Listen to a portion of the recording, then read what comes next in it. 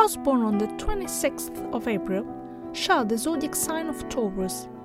Taurans like to be in control, therefore they are patient and logical. They are great thinkers and tend to reflect deeply on many things in life, however big or small they may be. And this particular aspect of Taurans made me think of Jude Duarte. Hello everyone, I'm Irene Riterelli, writer, blogger and a passionate reader, and this is Into the Books. Yes, I know. Holly Black's Cruel Prince trilogy is the subject of controversial debates between supporters of this series and its critics. So, if you want me to help you sort it out, keep listening to today's episode.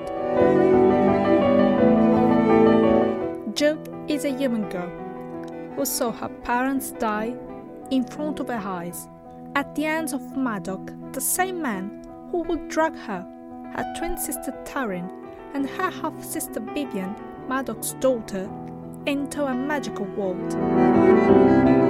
10 years later, Jude and Taryn are part of that magical world, even though that place is not safe for them, because in reality, they are nothing more than weak humans, vulnerable to magic and unable to defend themselves when provoked, which make them an easy target in a world full of immortal creatures. By all appearances, the creatures are infallible, and they could be, if it were not for the fact that they cannot lie as humans do. It is precisely these creatures' inability to lie that gives Jude the opportunity to change their weak condition.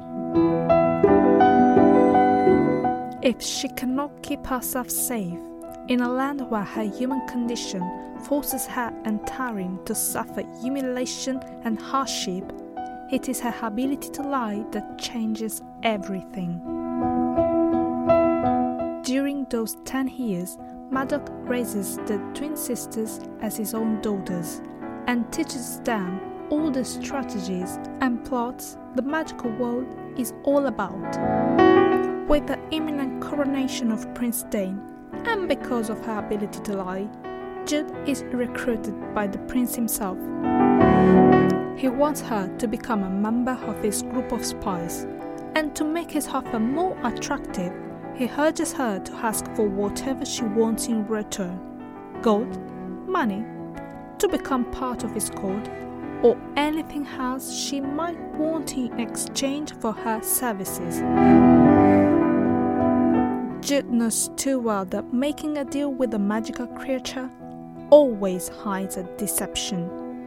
In fact, when she asks him to make her immune to spells, Dane binds her to silence. She can't tell to anyone that she is his spy.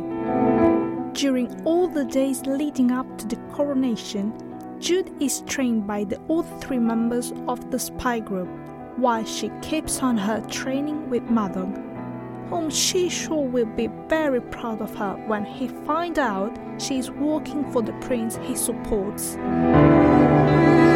But when coronation day arrives, Jude discovers that Madoc is plotting against Dane, because instead of supporting the son the abdicant king had chosen, Madoc formed an alliance with the king's older vicious son. In the hustle and bustle of the ceremony, Jude is about to be discovered.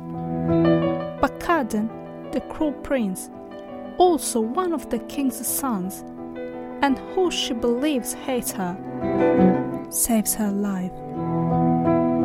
Cardan is the last man she expected to ally with, but when she does so, she discovers that all the toughness he displayed was actually a self-defense mechanism. Now that all plans have been blown up, will she succeed in becoming the first human woman to seize power, or will she succumb to Cardan's charm?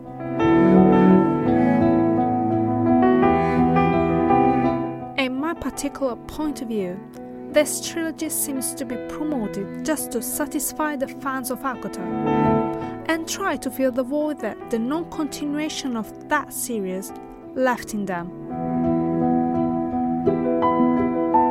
These two stories not only seem to be similar, in fact, they are very alike, and that is where, according to me, lies the problem. The Cruel Prince trilogy is focused more on the political intrigues, power and deceptions than the romantic story between Cardan and Jude. Is this the perfect replacement of Masa's work? No, it is not. Can this story entertain us in which the scares evolve from human behavior? Absolutely yes.